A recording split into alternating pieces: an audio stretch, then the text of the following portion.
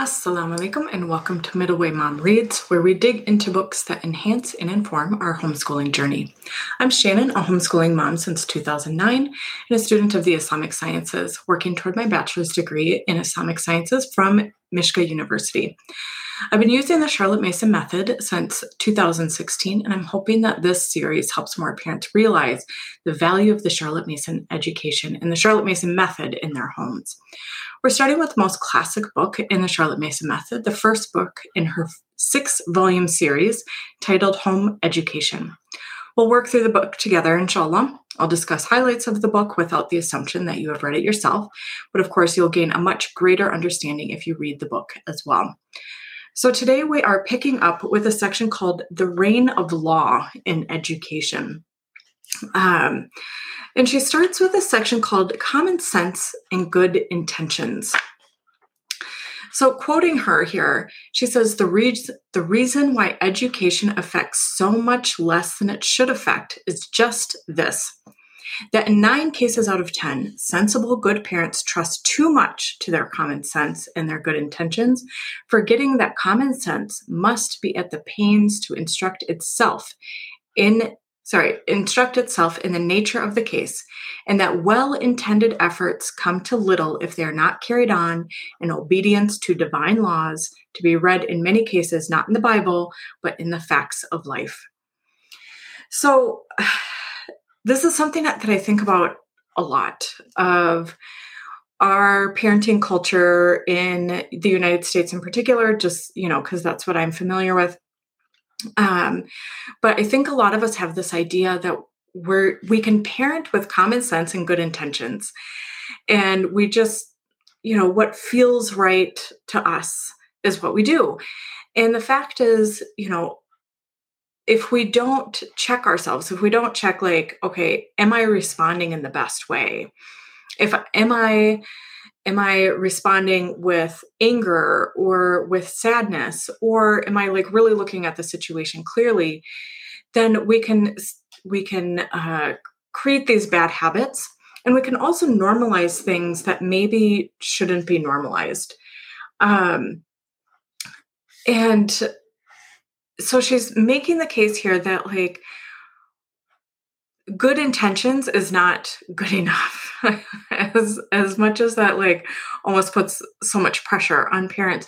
But it's the idea that we must come into this with some kind of knowledge. And I believe that I've talked about this a little bit before, that we're coming into not just homeschooling, but parenting in general with the idea that I'm going to treat this with no less care and concern than I would treat my career. I'm not going to go into the field of nursing based on common sense and good intentions. I am going to educate myself in best practices. And I will say, as being a parent for almost 25 years now, best practices, with big quotes around them, is something that tends to change over time. So it is something that we can't just read the pop culture books about parenting and then we're like, oh yeah, I should totally do that. Or what happens a lot of times is, for right now, gentle parenting has become more popular over the last couple of years, but people don't read into it. And what happens is they end up permissive parenting. So using just these little sound bites of, I'm going to do this, I'm going to do that, and not really thinking through it too much and having unintended consequences because we haven't thought deeply about it. But there's so many other areas of life where we think deeply and we make concerted effort for, okay, where do I want to go and what are the steps to get there? And am I doing the things on a day-to-day basis? In general, of course, we can't live our best life every single day. That's just not realistic. But am I doing things on a regular basis to get me to my end goal? And I think in parenting, we don't do that often enough, to be really honest with you. I just don't think that we give the same care and concern to parenting that we do to our careers, our passions, and those type of things. Then there's another section, law-abiding lives, often more blameless than pious lives. So And we see this, and this is a question that our kids have. Why are pious people at times more kind and more pleasing? And this is something that we have to address as parents. That she says, I feel it is no such great danger after all, but one that parents of the cultivated class are competent to deal with and are precisely the only persons who can deal with it. So this is parents who use those good intentions with active work into actively parenting their children. And this is, I'm not trying to throw anybody under the bus here, but there's, and I'm not going to do it justice, but there's like this saying that, and it goes for like a husband and wife is how I originally heard it, is like, don't treat your wife like a fly where you only pay attention to her when she's in your way and you're like, shoot, shoot, shoot, go. And we should have the same idea with our children as well, that we're looking at their environment, that we're looking at what they're seeing and what they're experiencing. And we're proactively having these conversations. We're proactively talking about, yes, I know, your cousin or your aunt or whatever is, saying they're not a Muslim and they're more nice, more kind than your other cousin, aunt, cousin, uncle, whatever, that says that they are Muslim and they declare that they're a good Muslim, but they're not kind and they're not generous and these type of things. And, if I can insert right now what I tell my own children is, it doesn't change the message of Islam. And the reason why we do the things that we do is to please Allah. It's not to please all these other people. By pleasing Allah, we tend to please other people, the people that really, really matter. By being generous and kind and forthright, this is when we are pleasing to the people of this world, and we're pleasing to Allah subhanahu wa ta'ala. But really our focus, is the long game. And whoever is in that path and benefiting from that, alhamdulillah. But this isn't, the fact that people are not living out their faith in the way that it's supposed to be lived out does not negate the message of that faith. And this is something we will have to address time and time and time again. This is a conversation. This is a much bigger conversation that I would love to have at some point of, this, what's the purpose of doing good? And also this idea of, if it doesn't hurt anybody, then why can't you? And they're kind of philosophical questions, but it's just in the air we breathe and the water we drink, in, a figurative sense, of course, that it's just all around us. If it doesn't hurt anybody, then what's the problem? And that's something that we can dig into another time, inshallah. But that's, if you use that yardstick for everything, there's actually some pretty grotesque places that would take you. If you were really to say it doesn't hurt anybody, so I can do this. Anyways, so we're going to keep going here. She says, mind and matter are equally governed by the law. I really like what she says here. So this is kind of a longer section that I'm going to quote from her book. She says, as for the superior morality of some non-believers, supposing we grant it, what does it amount to? Just to this, that the universe of mind, as the universe of matter, is governed by unwritten laws of God. That the child cannot blow soap bubbles or think his flitting thoughts otherwise than in obedience to divine laws. So we think of these as natural laws. And of course, as people who believe in a creator, these are divine natural laws. Going on with her quote here, that all safety, progress, and success in life come of obedience to the law, to the laws of mental, moral, and physical science, or that of spiritual science, which the Bible unfolds. And of course, as Muslims, we understand this as the Quran. That it is possible to ascertain laws and keep laws without recognizing the lawgiver, and that those who do ascertain and keep any divine law inherit the blessing due to obedience, whatever be their attitude toward the lawgiver.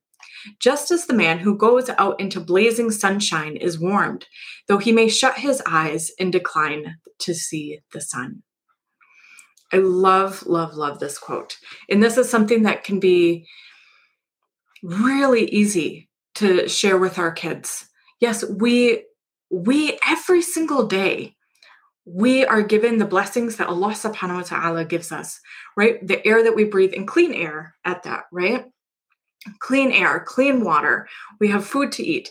So whether we recognize that Allah has sent down the rain from the skies and fertilized these plants and the animals and so on and so forth, we can close our eyes, but it doesn't change the fact that we're receiving this blessing. Just because we close our eyes doesn't mean the sun doesn't exist.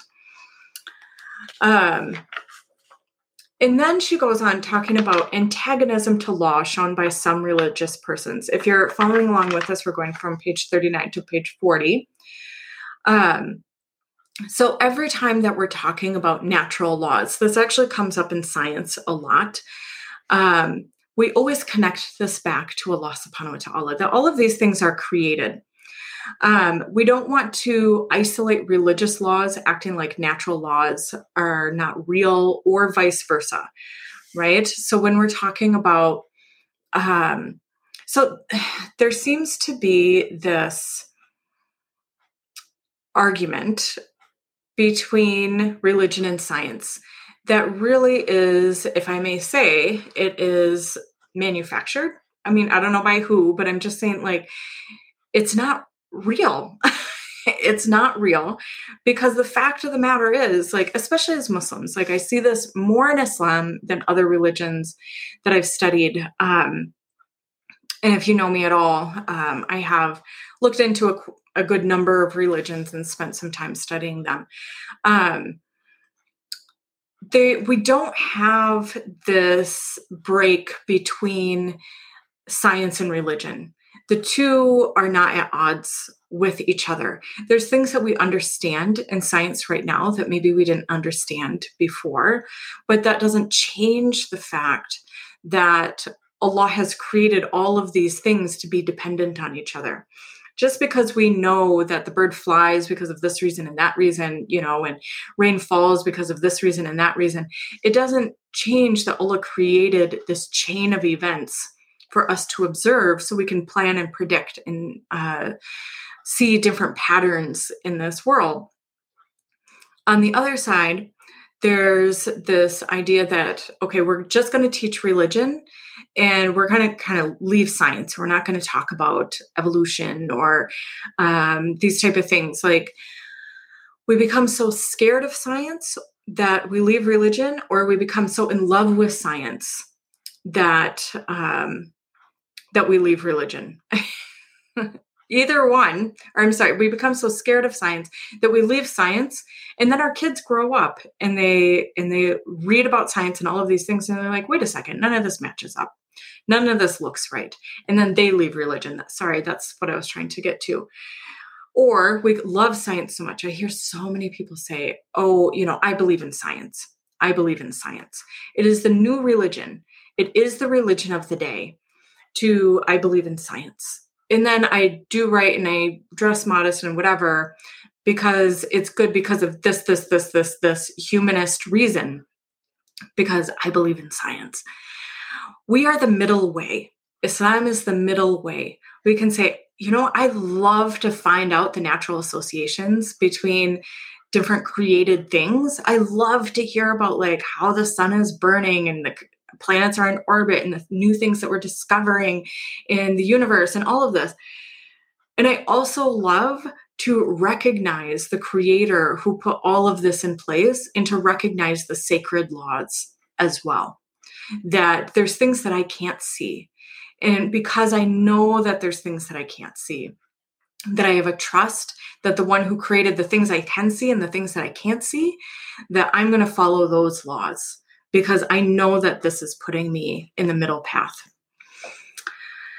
So we can pray for our own children to be truthful, diligent, and upright, as Charlotte Mason says. But we can't then ignore the path to make this happen and the education to get there. There's sometimes that she's making the case here that like we pray and we pray and we pray for truthful, diligent, and upright children. And then we treat them like the fly. Shoo, shoo, shoo, go away. Stop doing this. Stop doing that. Stop doing this.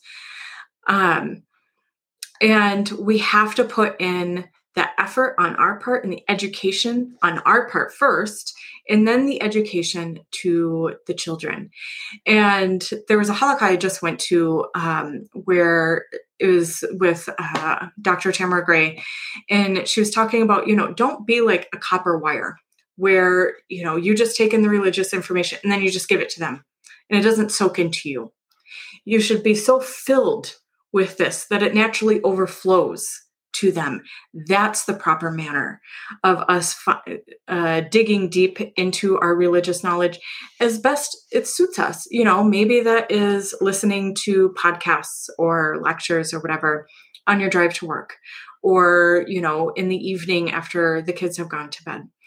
Maybe it is taking formal studies. Maybe it's going to a halakha together as a family. But it is this family atmosphere of religious life and dutifulness to our Creator that inculcates this path toward a truthful, diligent, and upright child, inshallah.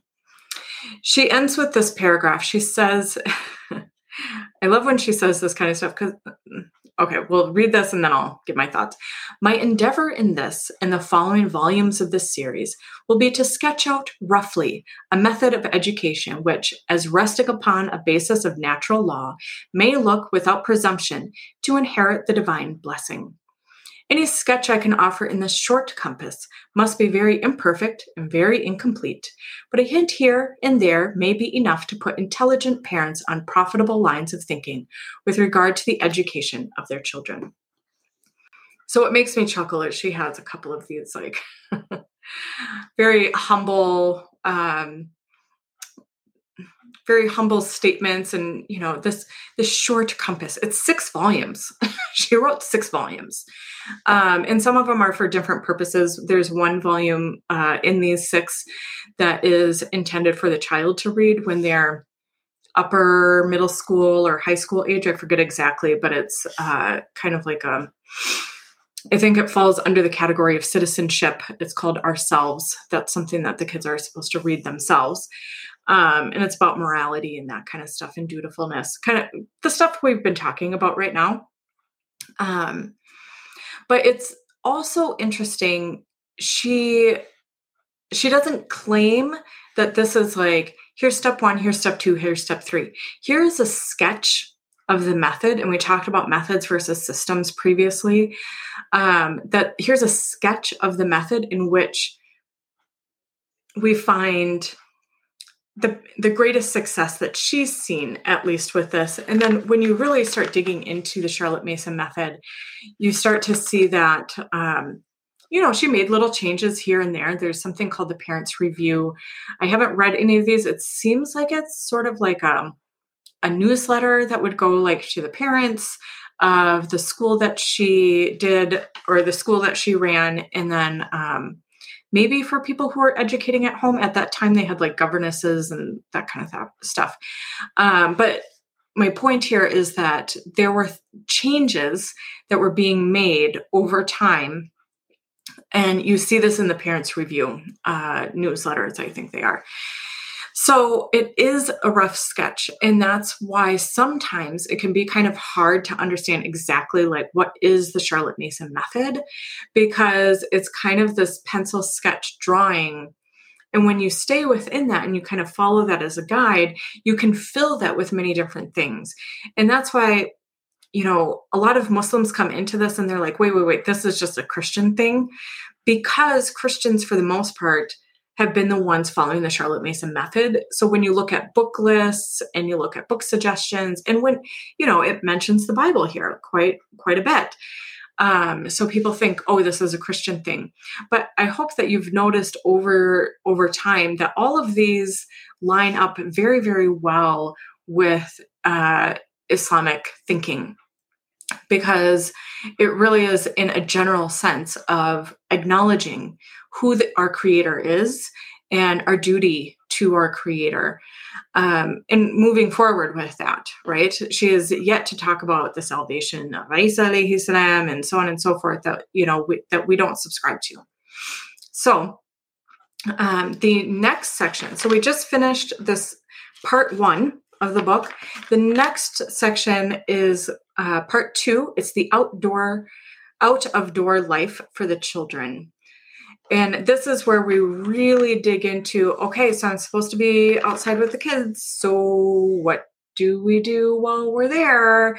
And she has some really good, solid suggestions for how you use your time. And I will say, I haven't used all of the suggestions, but I've used quite a few of them. Again, it's like this rough sketch. And I've never had a time where my kids are like, yeah, I'm really bored and I just don't know what to do while I'm here. So it gives kind of this guiding light of what to do while you're there. And also a reminder that we are not there to just be like, here's your worksheet and here's your test after you're here. Like there's so many lessons behind the lessons that you're getting out of that in basically like slow living. And it's very friendly with like the slow living movement. So that will be next time, inshallah. Just a reminder, you will gain added benefit if you are reading this book for yourself. You can find it at your favorite retailers, alhamdulillah. You can also find a link to it at the description of this podcast or video. You can find me online at Middle Way Mom on YouTube, Instagram, and Facebook. On Instagram, I share our day-to-day homeschooling life as well. If you have any questions you'd like answered, you can email those to Shannon at middlewaymom.com. That's SHANNEN at middlewaymom.com. Thank you so much, and assalamu alaikum.